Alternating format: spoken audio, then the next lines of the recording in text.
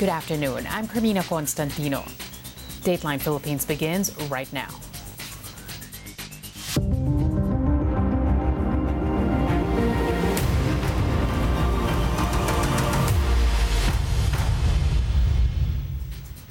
Thanks for joining us. A setback in the race to develop a vaccine against COVID-19 in Brazil. A volunteer in clinical trials of the vaccine being developed by Oxford University and AstraZeneca has died. This is the first death reported in the various vaccine trials taking place worldwide. But Bloomberg and local media are reporting that the volunteer, a young doctor who had been treating COVID-19 patients, had received a placebo rather than the actual test vaccine. Oxford, meanwhile, says an independent review concluded since there are no safety concerns, the vaccine's testing will continue. AstraZeneca did not give further details on the volunteer, citing medical confidentiality. Last month, Oxford and AstraZeneca had to suspend the testing of their vaccine after a volunteer in Britain developed an unexplained illness. American health officials redefine what counts as close contact with a COVID-19 patient to include shorter but repeated encounters. For months, the Centers for Disease Control and Prevention has said close contact means spending 15 minutes within 6 feet of someone who tested positive for the coronavirus. But the CDC now says repeated contacts that add up to at least 15 minutes over a 24-hour period count. The agency advises anyone who has been in close contact with a COVID patient to quarantine for 2 weeks. There is some recent data that has been determined that individual who had a series of shorter contacts, but over time added up to more than 15 minutes, became infected. And clarifying that new science, that new data into our contact recommendation is what you're alluding to. And again, it's based on data that one didn't have 4 months ago. This comes as COVID-19 cases globally surpass 41 million. Some 1.1 million have died, while over 28 million have since recovered. Here at home, the Philippines logs just over 1,500 new COVID-19 cases Wednesday, the country's lowest single-day tally since September 7th. Total infections are now at 362,000, of which nearly 44,000 are active cases. The death toll has reached 6,700, while recoveries stand at over 311,000. The latest report from the Octa Research Group shows the Philippines has maintained its reproduction number below 1. A China-made COVID-19 vaccine one step closer to conducting clinical trials in the Philippines. Food and Drug Administration Director General Eric Domingo says Sinovac has just hurdled the pre-screening stage conducted by the Science and Technology Department's vaccine expert panel. Sinovac is now set to undergo regulatory and technical review with the FDA and an evaluation with the country's Research Ethics Board. So pinakita po nila yung kanilang datos tungkol sa phase 1 and phase 2 clinical trial nila to show the safety profile and the effect of the vaccine. At pinakita rin po nila yung design ng kanilang study na gagawin. At ito po yung dinaanan na unang repaso ng vaccine expert panel na in-endorse naman po nila positively to the FDA. Basta po makumpleto nila lahat ng dokumento na hinihingi sa kanila, ang target po natin ay mga 2 to 3 weeks. Matatapos po ang ating review para mabigyan po sila ng kanilang permit at saka ng approval po ng clinical trial. Aside from Sinovac, the country is also evaluating potential local clinical trials for Johnson & Johnson's Janssen vaccine, Russia's Sputnik V, and other potential vaccines under the World Health Organization Solidarity trials. A manhunt is underway for 13 inmates who escaped from a police custodial facility in Caloocan City, which serves as a temporary holding area for prisoners with COVID-19 or those waiting for their test results. Authorities say the suspects escaped by carving a hole into a wall of the facility. This is a facility, a converted facility at that, na dating warehouse lang, decongest yung mga ating mga PUPCs sa mga substations. Ito yung mga due for transfer supposedly kasi ito yung na-test itong mga to, and then nagbilang kami ng araw to qualify them para may turnover sa BGMP. Dapat ito this coming week or this week sana matu-turnover na namin sila. The escaped inmates are facing various charges, including illegal possession of firearms and theft. Meanwhile, the 2 police officers guarding the facility will face administrative and criminal charges over the incident. In other news, a lifestyle check revealed huge discrepancies between the salaries and actual net worth of some employees of the Bureau of Immigration, which is currently mired in a bribery scandal. Nico Bawa has this exclusive.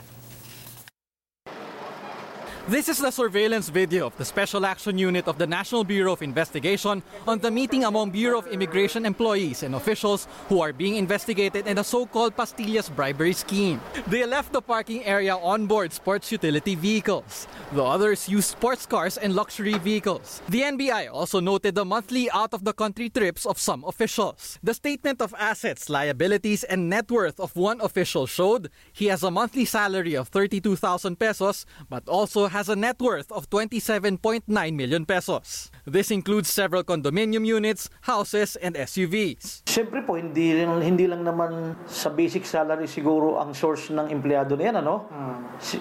Siguro, baka meron siyang negosyo o negosyo ng pamilya, pero dapat nakadeklara pa rin sa salin niya kung meron siyang negosyo. The NBI took note of a security guard who is designated as a chief of staff. His salary is at 14,000, but his net worth is at 10 million.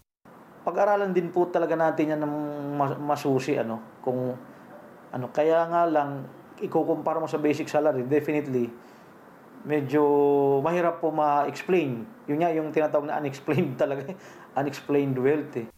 His net worth in 2015 was at 3.9 million. The following year, it ballooned to 10.2 million. This is the same year when offshore gaming started in the country. Kaya niya bang maipaliwanag o ma-justify bakit nagkaroon bigla ng paglobo ng halos 7 milyon, di ba, sa isang taon? According to immigration officer turned whistleblower Jeffrey Dale Ignacio, the Bureau of Immigration doesn't inspect the SALNs of their employees. Bakit hindi nila dinedeclare sa SALN yung mga properties nila? Hindi naman credible ang SALN eh. Yung iba dyan, pinapangalan sa mga kamag-anak. The Bureau of Immigration says they are making reforms to conduct lifestyle checks more often.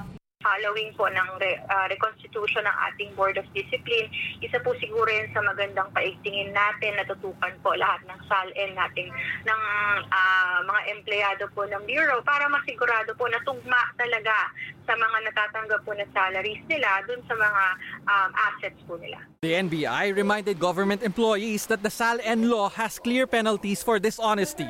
According to the NBI, they will still give the officials of the Bureau of Immigration an opportunity to be heard. They will be summoned and asked to explain how they were able to accumulate their wealth. Nico Bawa, ABS-CBN News. A Philippine senator asserts amending the national budget after passing it on third and final reading is unconstitutional. Senator Panfilo Lacson says the small committee at the lower house overseeing the amendments recommended by the government agencies is violating the rules of Congress. We have a 4-phase budget process, yes. Budget preparation, authorization, execution, and accountability. We are now under the authorization phase. The agencies under the executive branch cannot be allowed to participate in the authorization phase of the budget process. To say that there's a presumption of regularity, I think is misplaced, because if that is the input or output of the small committee, what we have interpolated and deliberated on the floor, including amendments. So yun ang flow na nakikita natin sa Constitution. Okay. Because after third reading, hindi na pwede talaga. Meanwhile, Lacson says most senators want to further increase the budget allocation for the health department as the agency responds to the coronavirus crisis. A Philippine military official warns actress Liza Soberano against keeping ties with progressive women's group Gabriela Youth. That's after Soberano participated in an online women's rights forum held by the group. On Facebook, Lieutenant General Antonio Parlade Jr., the spokesman of the National Task Force to End Local Communist Armed Conflict, told the public not to label the actress as a communist. Parlade, however, advised Soberano to cut ties with Gabriela Youth, warning she could suffer the same fate as Josephine Lapira, a Gabriela Youth member who died from an encounter with armed authorities 3 years ago. Parlade issued a similar warning to Miss Universe 2018 Catriona Gray, who also advocates for women's rights. Gabriela Representative Arlene Brosas blasted Parlade for red tagging Soberano. Soberano's lawyer also denounced the red tagging of the actress, saying Soberano's participation in the group's forum is part of her advocacy of promoting the rights of women and children. In yet another significant break from his predecessors, Pope Francis voices support for same-sex civil unions. Here's the full story. Pope Francis has said that homosexuals should be protected by civil union laws, in some of the clearest language he's used on gay rights. His comments came in a new film released on Wednesday. He says, quote, homosexual people have a right to be in a family. He went on, they are children of God and have a right to a family. Nobody should be thrown out or be made miserable over it. What we have to create is a civil union law. That way they are legally covered. I stood up for that. By stood up, he seems to be referring to his former role as Archbishop of Buenos Aires, where he opposed legislation to approve same-sex marriages, but did support legal protections for gay couples. Eugeni Afinievsky is the director. I think he's the one who basically giving us to understand that we are the monsters and we creating really horrible things for ourselves, but at the same time he allows us to understand that even doing a mistake we can admit this mistake and change our course. He's opened his heart to the hearts of all of humanity. The film, called Francesco, premiered at the Rome Film Festival on Wednesday. It places the Pope at the heart of a narrative that casts a wide net over some of the world's most pressing problems. The film tackles issues such as the growing gap between the rich and the poor, racism, climate change, sexual abuse, migration, human trafficking, and relations between Christians, Muslims and Jews. A New York Times report reveals U.S. President Donald Trump maintains a bank account in China. For House Speaker Nancy Pelosi, that's a serious national issue, or national security issue, I should say. Here's the full story. U.S. House Speaker Nancy Pelosi on Wednesday said President Donald Trump's reported bank account in China raises serious national security concerns. This after a New York Times report revealed the previously undisclosed account. The top Democrat in the House of Representatives cited the Chinese government's ties to its financial industry and said Trump's banking there opened him up to vulnerabilities. Pelosi told MSNBC the Chinese government can watch the flow of money there and perhaps have some, quote, sway over the person who's taking money or putting money into that account, making it a national security issue.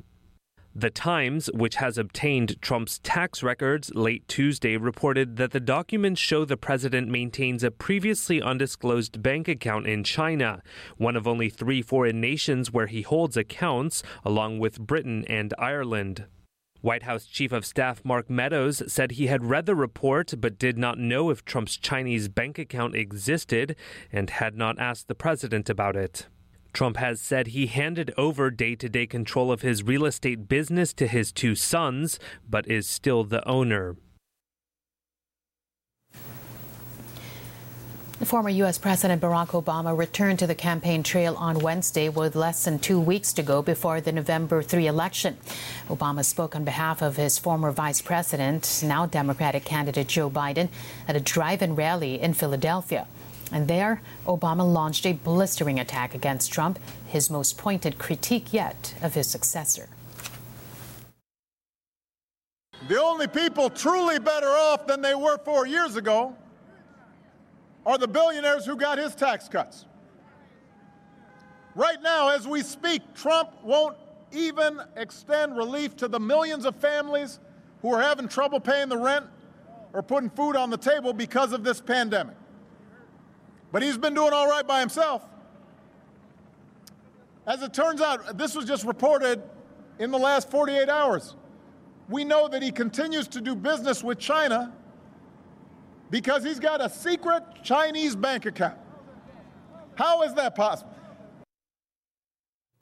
Meanwhile, Biden has been staying at home in Delaware since Monday to prepare for his final debate with Trump in Nashville, Tennessee. And that'll do it for today. Thank you for joining us. I'm Carmina Constantino. If you want to revisit today's episode, Dateline Philippines podcast is on Spotify and Apple Podcast. Play back the interviews too on ANC's YouTube channel. Keep safe, everyone, as you keep it here on ANC.